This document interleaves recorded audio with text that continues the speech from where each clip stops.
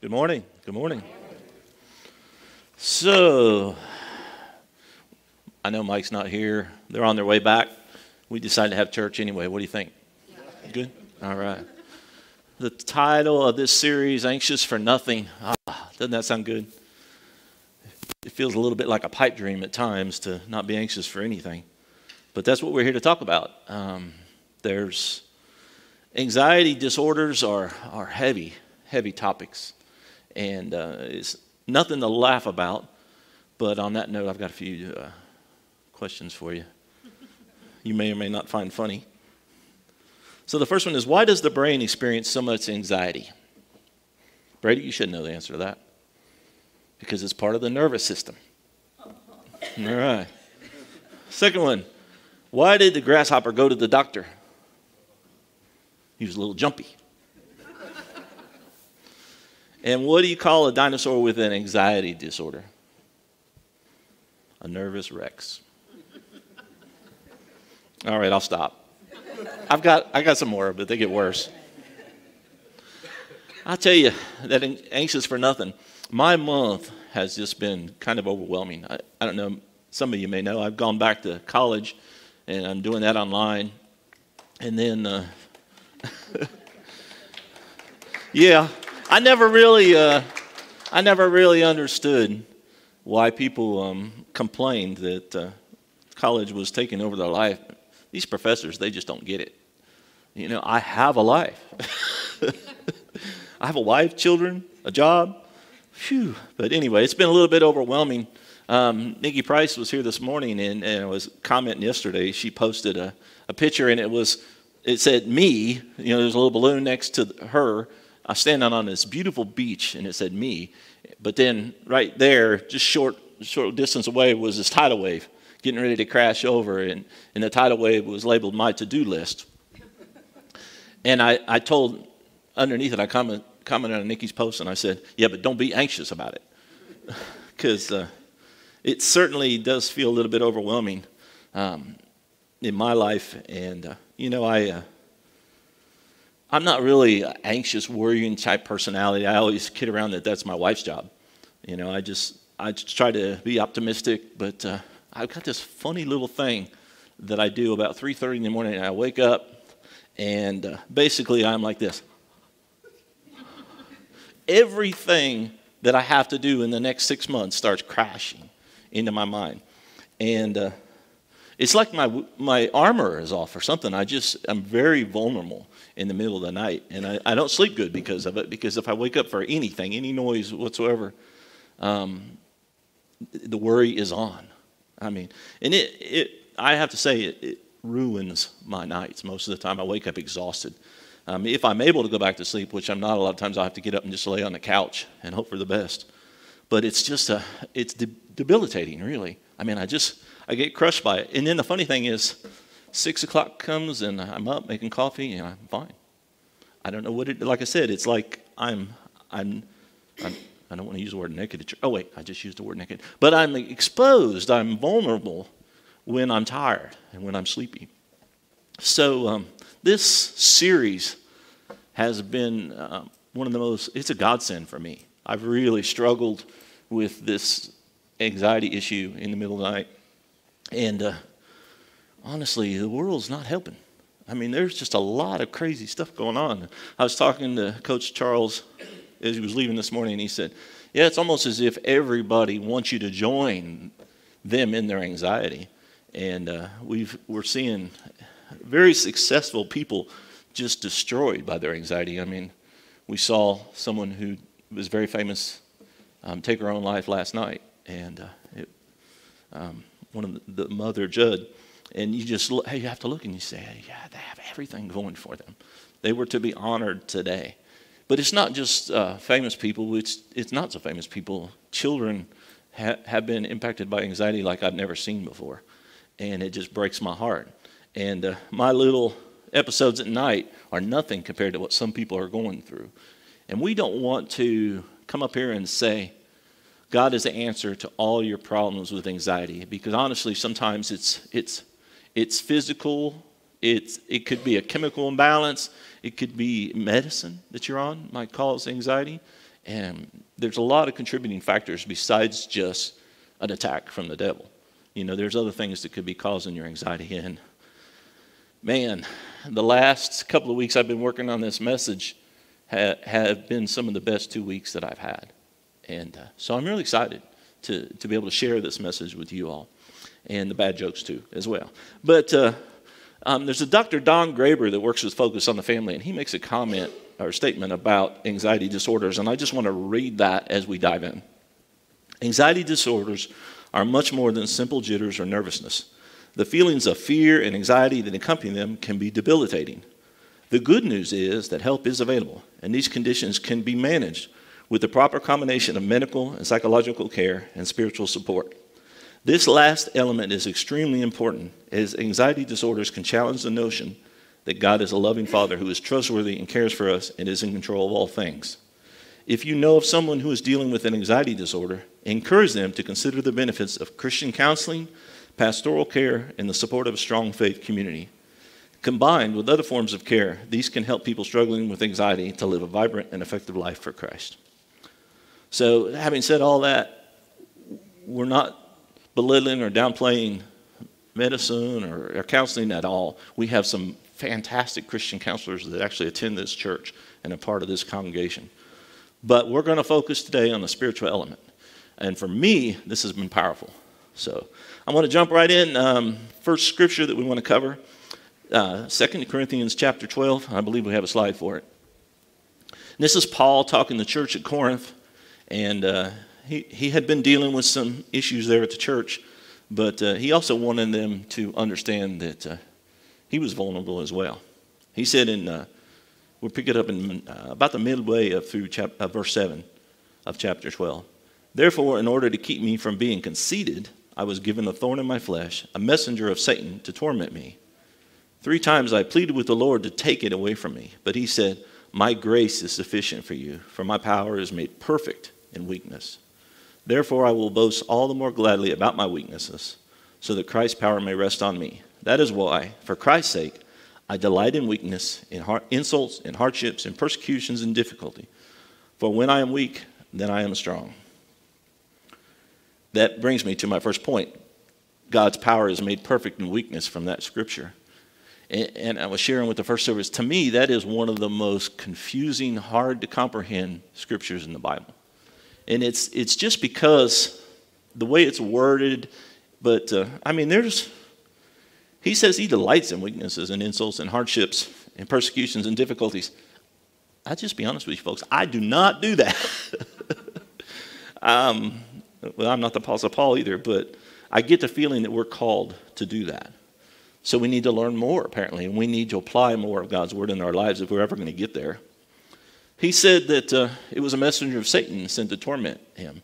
Some people have said that's a sickness or a disease. Some people have said that it was anxiety, because he even confessed in another place that the cares of the churches sometimes overwhelmed him.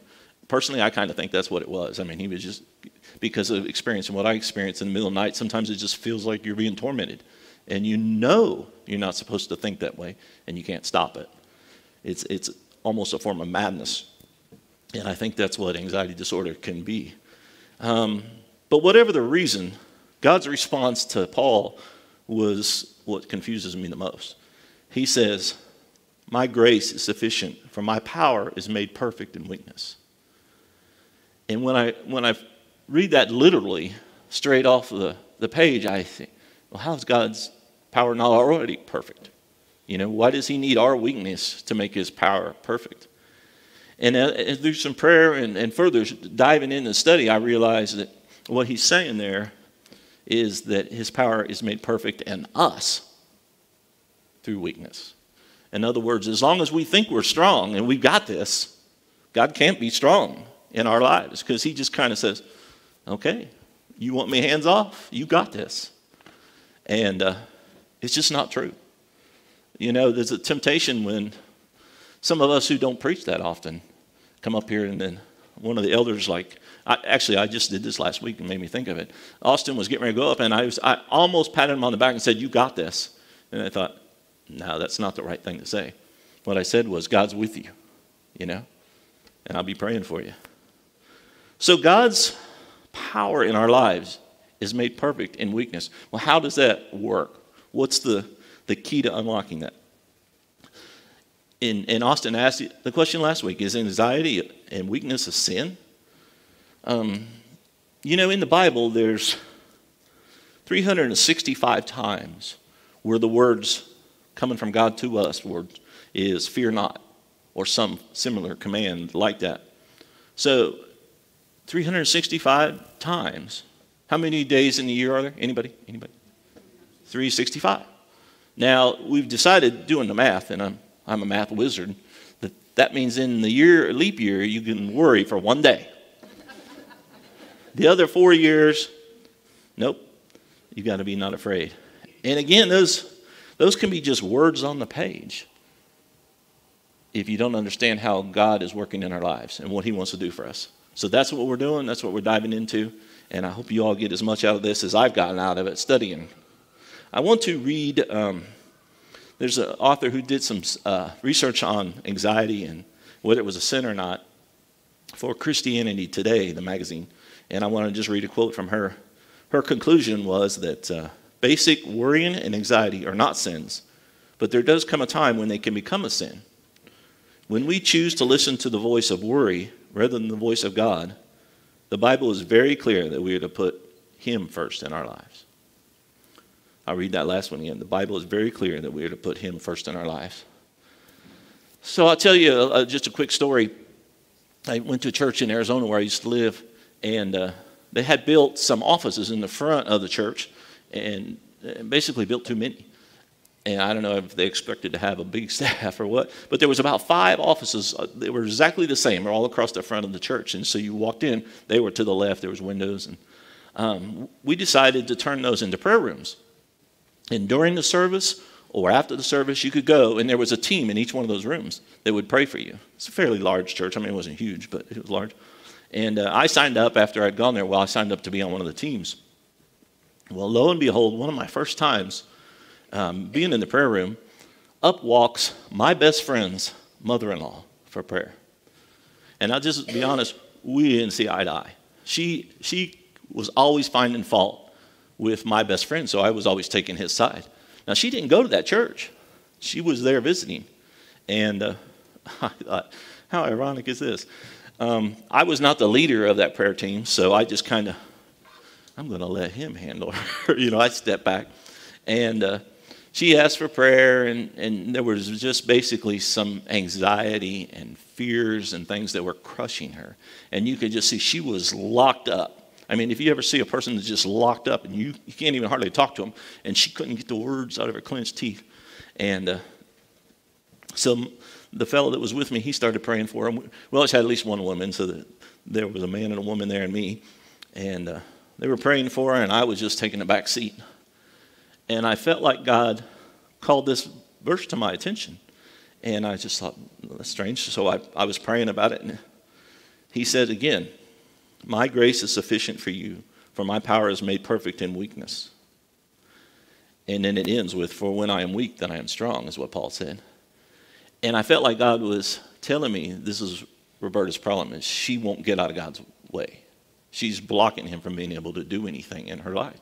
So I read this verse after the others had done praying. They didn't say amen, so I jumped right in. I said, I think I've got a verse for you.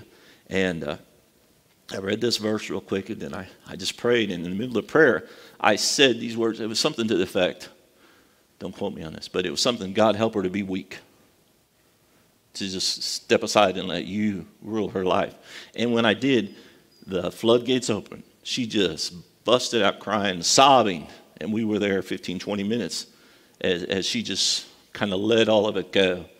And it was really a breakthrough for her and a breakthrough in our relationship, because for the first time in my life, I had compassion for her instead of just seeing her as a pain, so to speak. And but I learned a lot from that, even though it was really God speaking to her, is that we've got to learn to get out of God's way a lot of times. And that's easier said than done, right? So that's why we're talking about it today. So Jesus himself, he had a lot to say about worry and anxiety, but one specific scripture was during the Sermon on the Mount. He said this in Matthew 6, "Do not worry, saying, what shall we eat, or what shall we drink, or what shall we wear? For the pagans run after all these things, and your heavenly Father knows that you need them. But seek first his kingdom and his righteousness, and all these things will be yours as well, or will be given to you as well." So what's he telling us to do? Don't worry, but seek his kingdom and his righteousness. I read a couple of translations, and one of them says, seek God's coming kingdom and his way of doing things. So that's where our focus is supposed to be. It's not to be anxious about what we need, what we have or don't have, but just to focus on God's kingdom. Because he tells us we're really foreigners and aliens now in this world. And so it's kind of a difficult place to navigate. You're living in a world that you no longer belong to. But that's where the help comes from. That's when God's really able to help us, because he understands how to live in his kingdom, how to walk with him. And he wants to help us. As a matter of fact, that brings me to my second point. Throughout history, God's people have failed because of weakness. And yet he doesn't abandon his children. Now you think, well, that's all fine, but am I really a child of God? Yes, the scripture says clearly in 1 John 3:1, John said this. He said, see how much our Father loves us, for he calls us his children. And that is what we are. We are his children. He calls us that God, the creator of the universe, of all the galaxies, of everything we can see and not see, has chosen you as his child.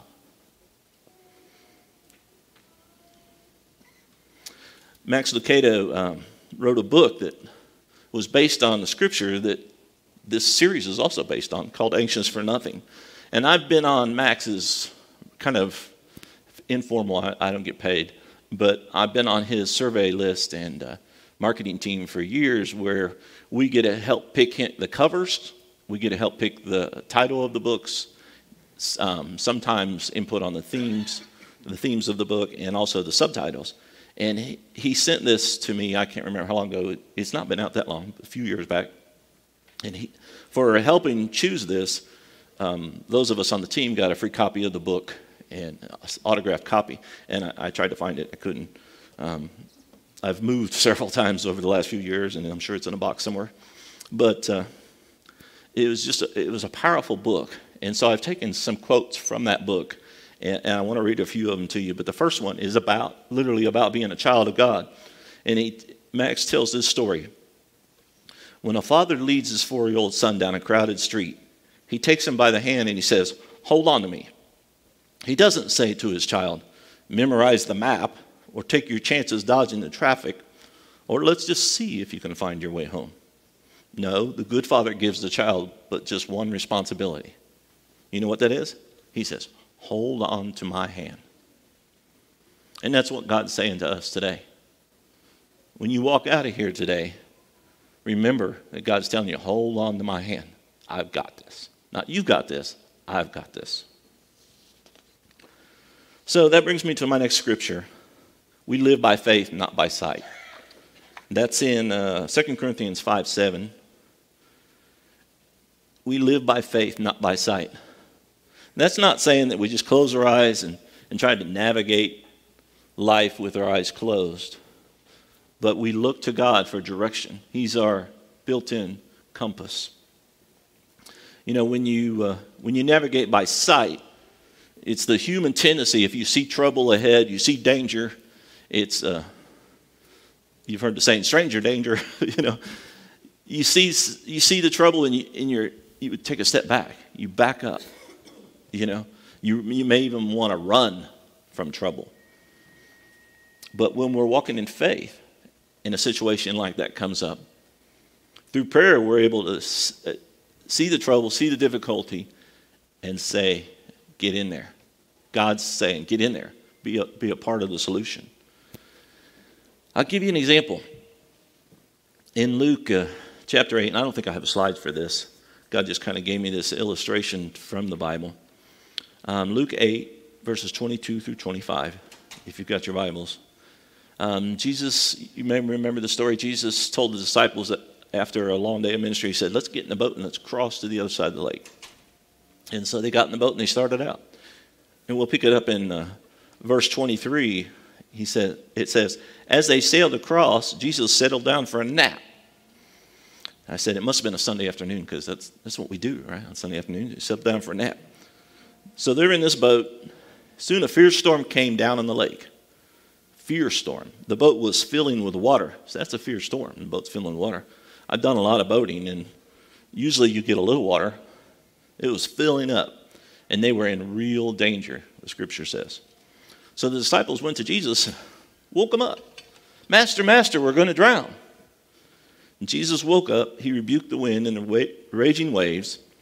Suddenly the storm stopped and all was calm. And then he asked them, where is your faith? The disciples were terrified and amazed and said, who is this man? Even when he gives a command, the winds and the waves obey him. I've always thought it was just a little bit harsh on Jesus' part. I mean, where's your faith? I mean, was there anybody else in that boat that could have stopped that storm? I'm not sure. I mean, we don't see that anywhere else in the scripture where Peter stands up and says, be still. Storms come. And this storm came, caught him off guard. Everybody but Jesus, he was taking a nap. So why did he rebuke them for their lack of faith? Was it because they couldn't stop the storm? Or that they were afraid? Now, I think it was because they didn't trust his word. And he said, hey, let's get in the boat and go to the other side. And then he was right there with them.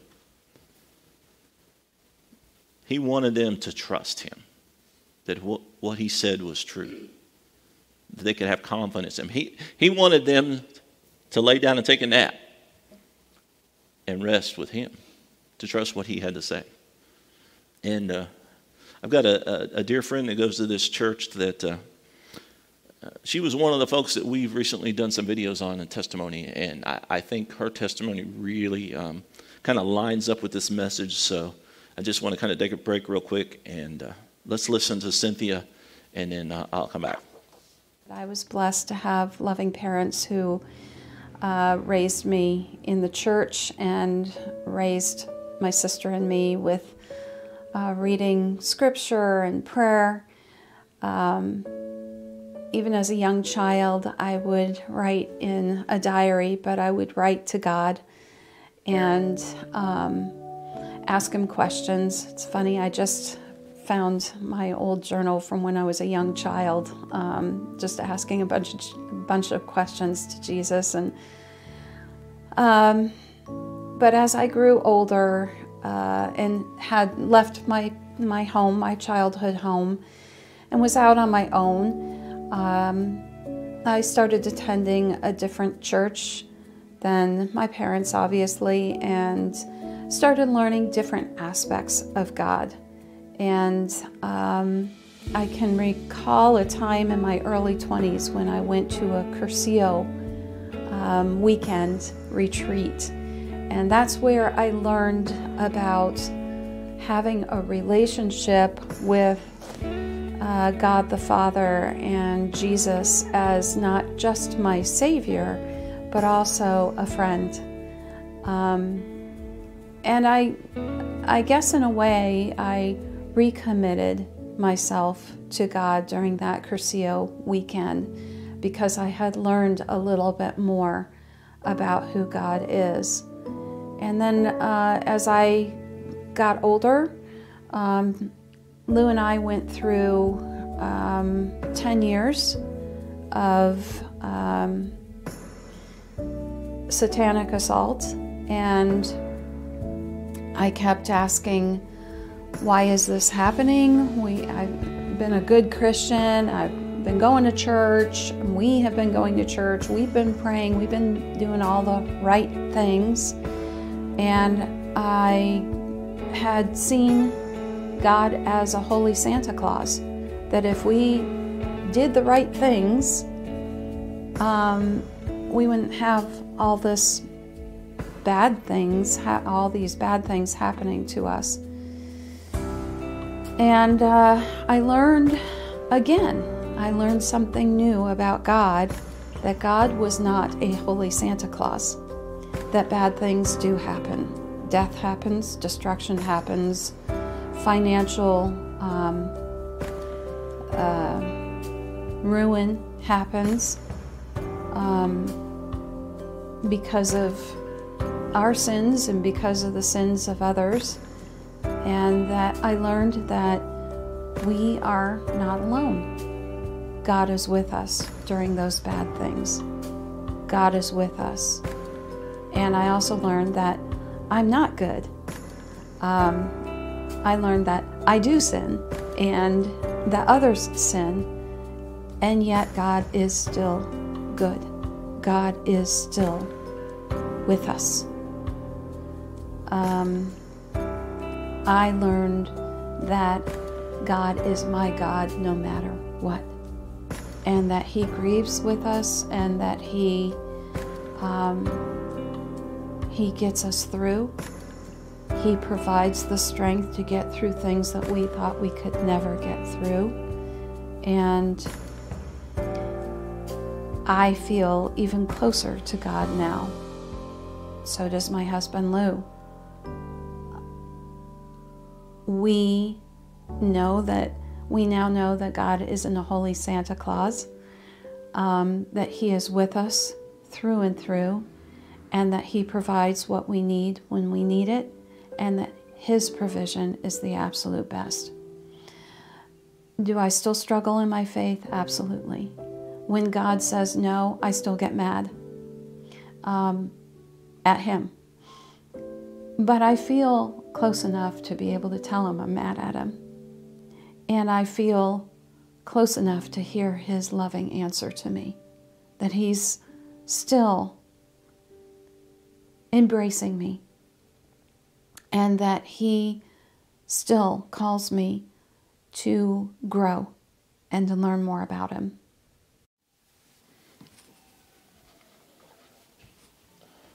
Amen. A powerful testimony. I know Cynthia didn't go into a lot of details, but they went through some tremendous attacks in the course of their marriage. And but what was her takeaway from all that? God is still embracing me. God is good. God is with me. God is with us. And honestly, just like Jesus rebuked the disciples, said, "Where's your faith?" His point is, I am with you. You don't need to be afraid. Just call on me.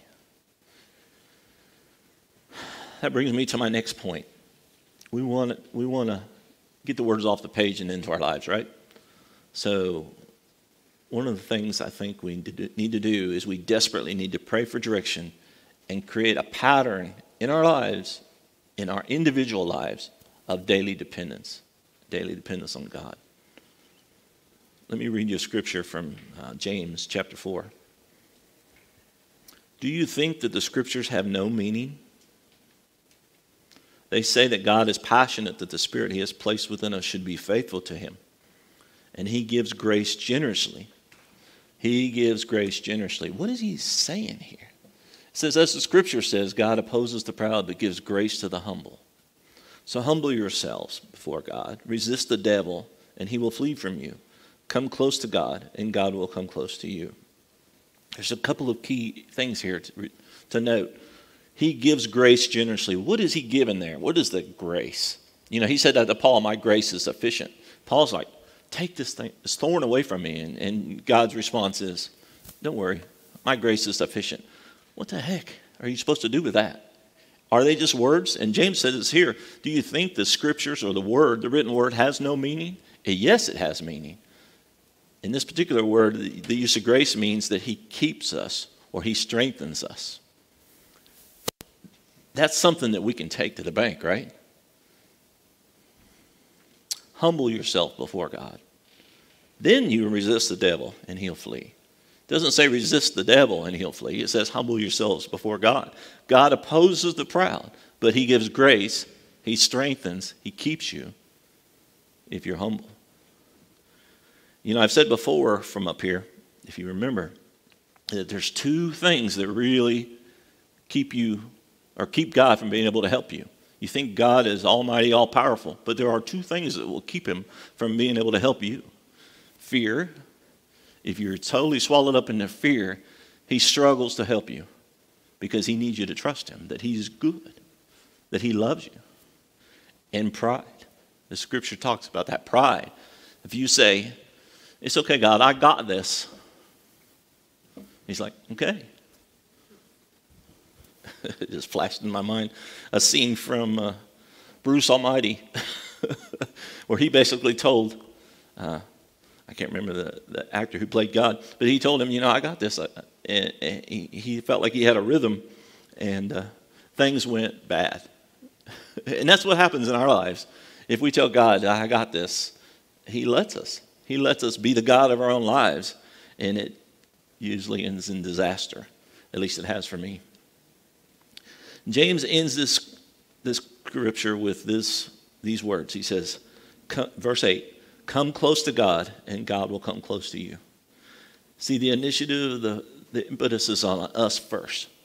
We come close to God. Let's not blame God and get angry with God if he's not close to us, if we haven't even made an attempt or an effort to reach out to him. He says, come close to God, and this is what's going to happen. God will come close to you. That's awesome. That's powerful. That's what we need. There's another story in the Gospel of Luke, chapter 10, and Jesus was visiting some friends of his in Bethany, Martha and Mary and Lazarus. And Mary was, she sat at the Lord's feet listening to the things that he had to say. Martha, on the other hand, was distracted by all the preparations that had to be made. And she came to Jesus and she said, Lord, don't you care that my sister has left me to do the work by myself? Tell her to help me. And honestly, sometimes when I'm here at church, it takes 2 services for me to get the message that Mike's given because there's a lot going on. There might be distractions. We had some technical issues. And that busyness will distract me. But I do my best to try to pick up the whole thing through the 2 services. And if I don't get it, I'll go back and watch it online. Because I've just seen over the years that God uses this church to reach people, to teach people. And I'm so grateful for that. But you know what Jesus said to Martha? She's distracted by so many things. And Jesus answered her. Verse 41. You are worried and upset. He said, Martha, Martha. I think that's really getting your attention, It's Larry, Larry. He says, Martha, Martha. The Lord answered, you are worried and upset about many things, but few things are needed. Indeed, only one. Mary has chosen what is better, and it will not be taken away from her. So what Jesus is saying is the one thing that is truly needed, what was it? Mary was sitting and listening to Jesus. She was getting as close. She was sitting at his feet. She was as close to him as anybody could get while he was speaking, because she wanted to know what God was saying to her. One thing is needed, and it will not be taken away from her. And it was just like when Jesus said, seek ye first God's kingdom and his way of doing things, and everything else will be added to you. And Jesus said here, one thing is needed. So this brings me to my 5th point. How do we get to that point? Jesus isn't here. I can't sit at his feet. But we have a way, don't we? The common terminology is prayer. We call it prayer. Our 5th point is our daily prayer should be, I will trust God today. Do you wake up in the morning and that's the first thing that comes in your mind is, I will trust God today? It wasn't always that way for me. But these days I wake up in the morning and I just say, and I do this, I'm intentional about it. It's not like it just rolls out of me. I say, good morning, Jesus. Thank you for another day. And it's been interesting. I'm starting to hear him say it back. Good morning, Larry. I can hear it. I can feel it. Not audibly, but I know he's there. And if I can get anything across to you today, it's that you know that Jesus is here. He's not worried. He's not upset. It doesn't matter what tidal wave is coming your way. He's here with you. He cares about you. He's good and he loves you. You are his child. Max said in his book, Max Lucado, the path to peace is paved with prayer.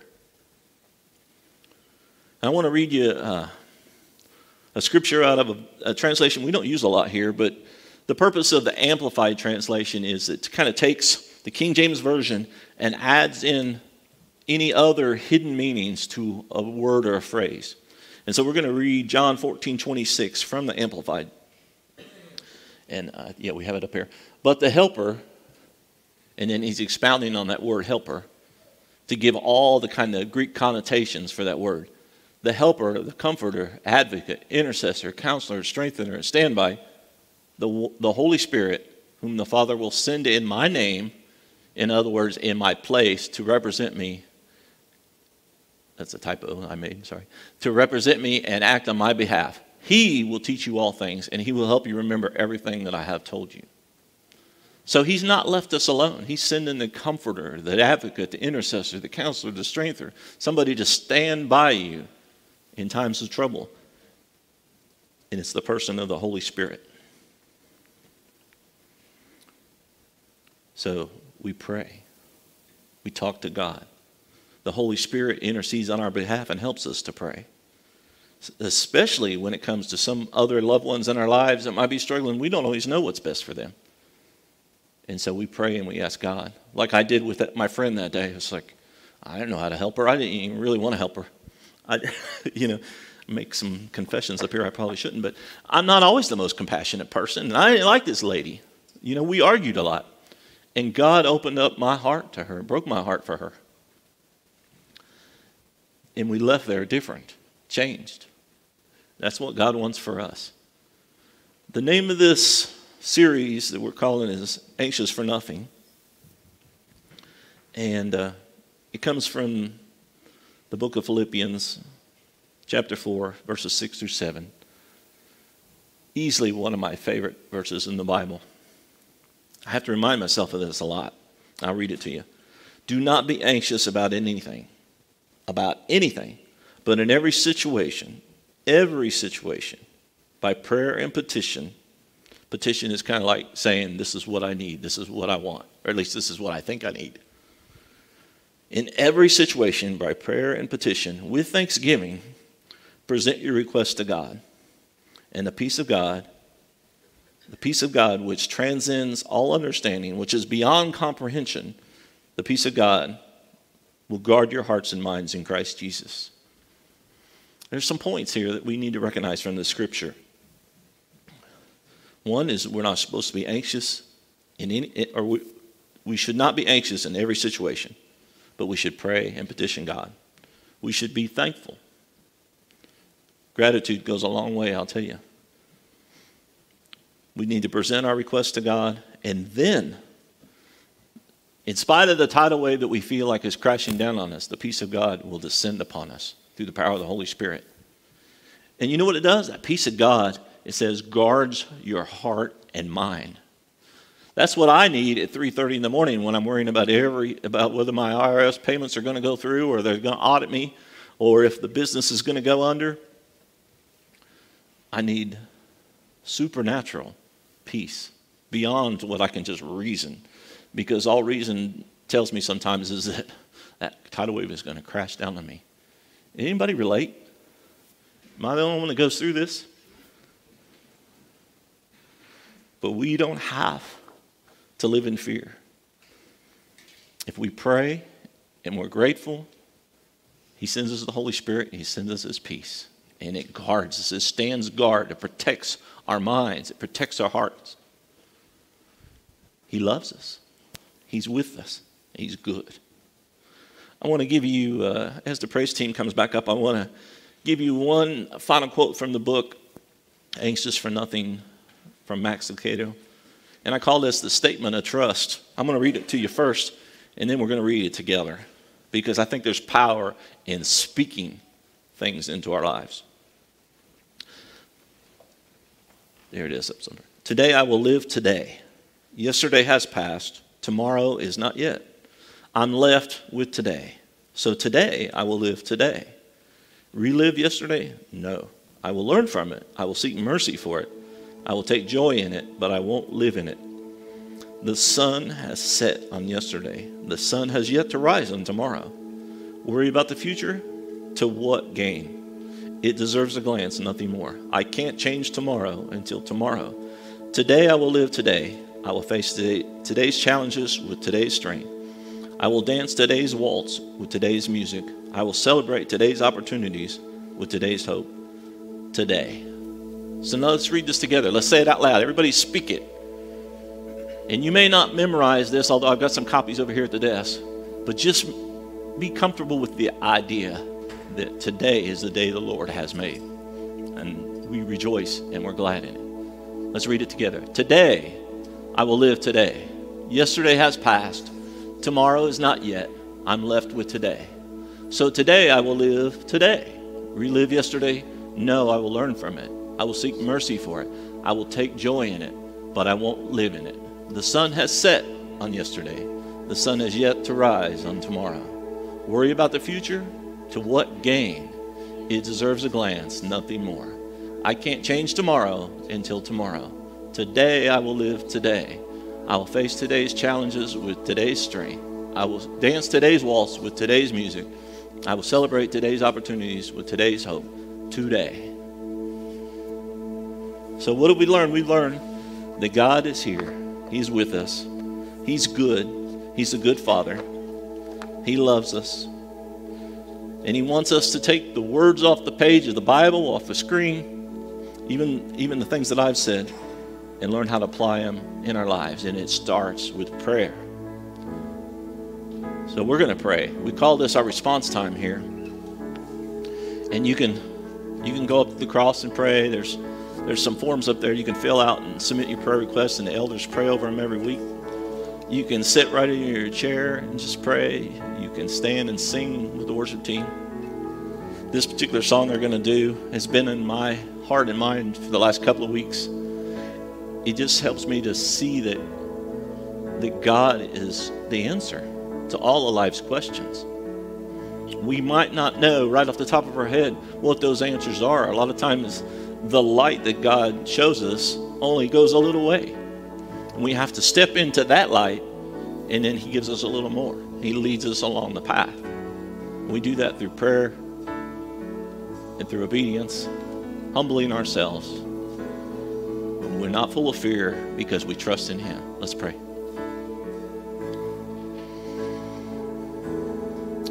Lord, when I first met you, I turned to you and I just said, help.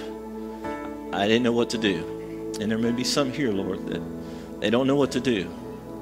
They may not even know you, but they just sense that you are real. Help them to call on you for help.